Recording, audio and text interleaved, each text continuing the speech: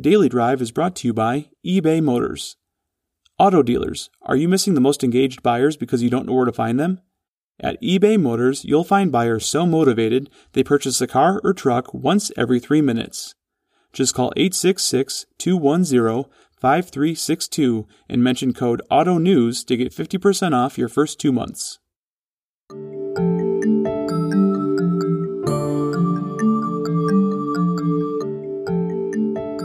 I'm Jason Stein, publisher of Automotive News, and this is Daily Drive for Tuesday, April 20th. The landscape of auto shows in America continues to take shape in a creative fashion, something we have chronicled on this podcast regularly for the last 13 months, all the way from Cleveland to New York to Denver and now today to the Twin Cities.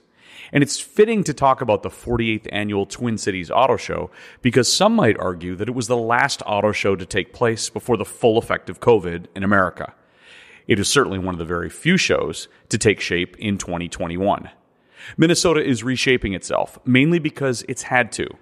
Restricted in its ability to host an indoor show, the Greater Minnesota Automobile Dealers Association is getting creative. Actually, it's going outdoors. With 322 acres of fairgrounds, Minnesota is taking the show outside in order to be able to stage the show. It opens May 15th and runs until the 23rd. It's a model that will likely be replicated in many spots around the country for months to come. Experiential is the word, in addition to experimental. To talk about their plans for next month, we've reached Scott Lambert, chairman of the Automotive Trade Association Executives and president of the GMADA in Minneapolis.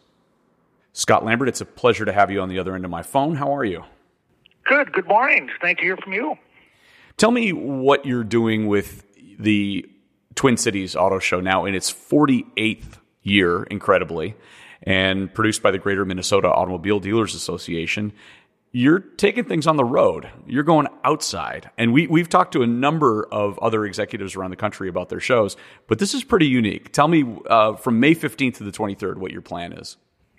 Well, Jason, as the saying goes, mother of invention is necessity, and we took a calculated risk. We did not think, given the restrictions on hand in Minnesota, we would be able to pull off a March indoor show, and that proved accurate. So last December, we decided to take the risk and plan a outdoor May show, and maybe we could get on the other side of some vaccinations and hopefully get on the other side of this pandemic and put our best foot forward. We were one of the last events to be open in North America in March 2020 as the pandemic was sweeping across the country.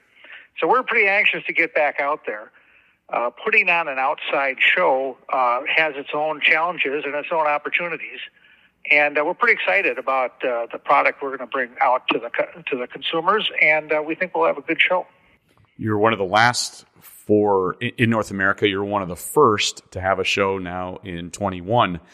And what other kinds of where did the concept originate from, Scott? How are you thinking this was going to work?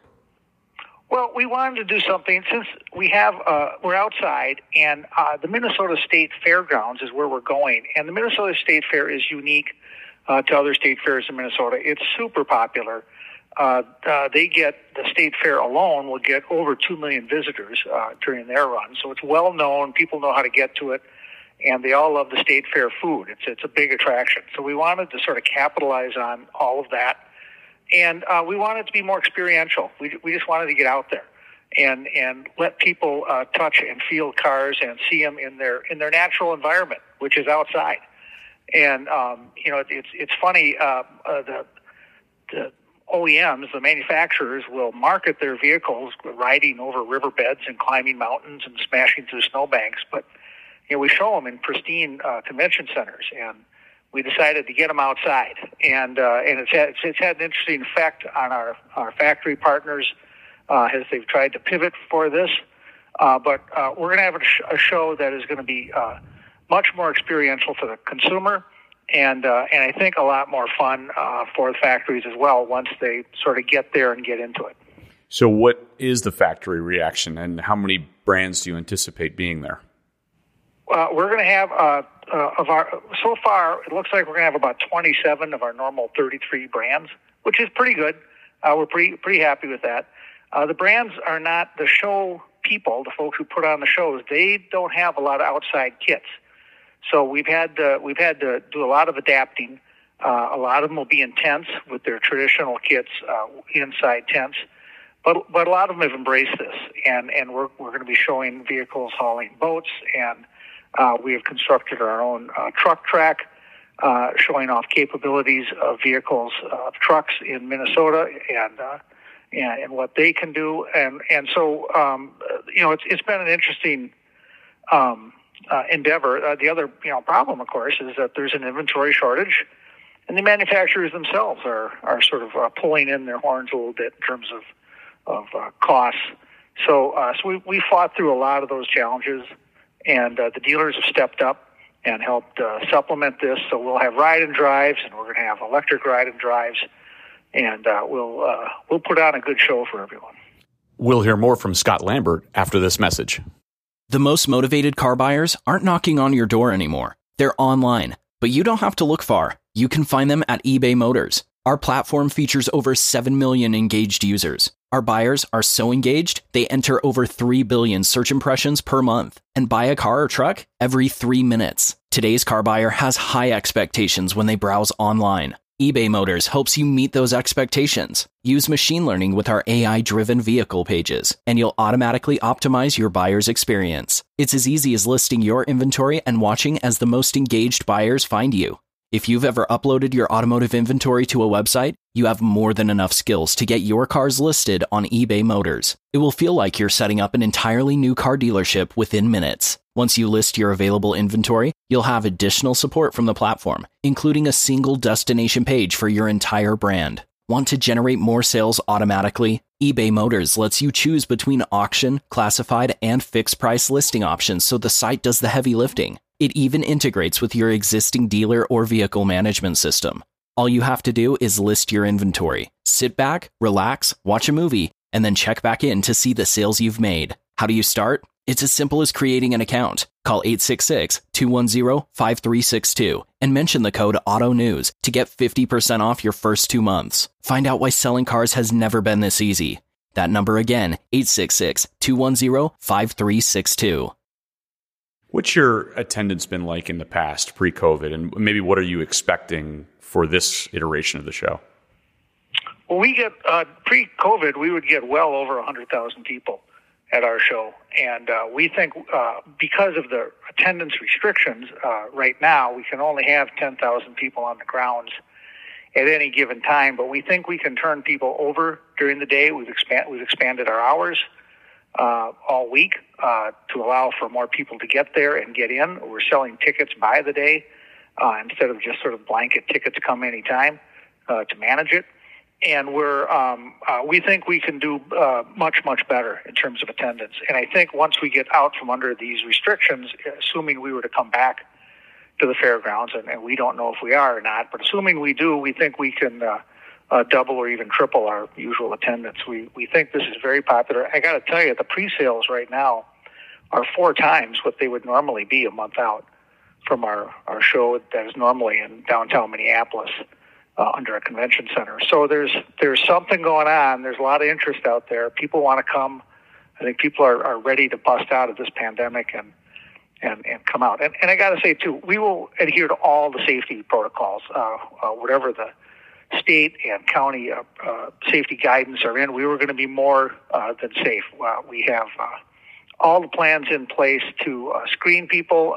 People still got to wear masks. That's the current mandate. And we will be cleaning cars in between rides, things like that. So it'll be a safe, good environment for people to come out to. It's interesting. One of the positive effects that could come out of the COVID experience is that you now discover that you have this great experiential model that maybe you should have always had. Yeah, I think pre-pandemic, if I'd come to my board and said, hey, here's a great idea. Let's blow up our show at our nice convention center and go outside to the state fairgrounds, they would have fired me. And right now, my staff and I were all looking like great innovators on all of this. And I don't know. We will see how the customers respond and how the factories respond. The factories who are there, some of them have totally embraced it, and we're anxious to make sure they have a good experience.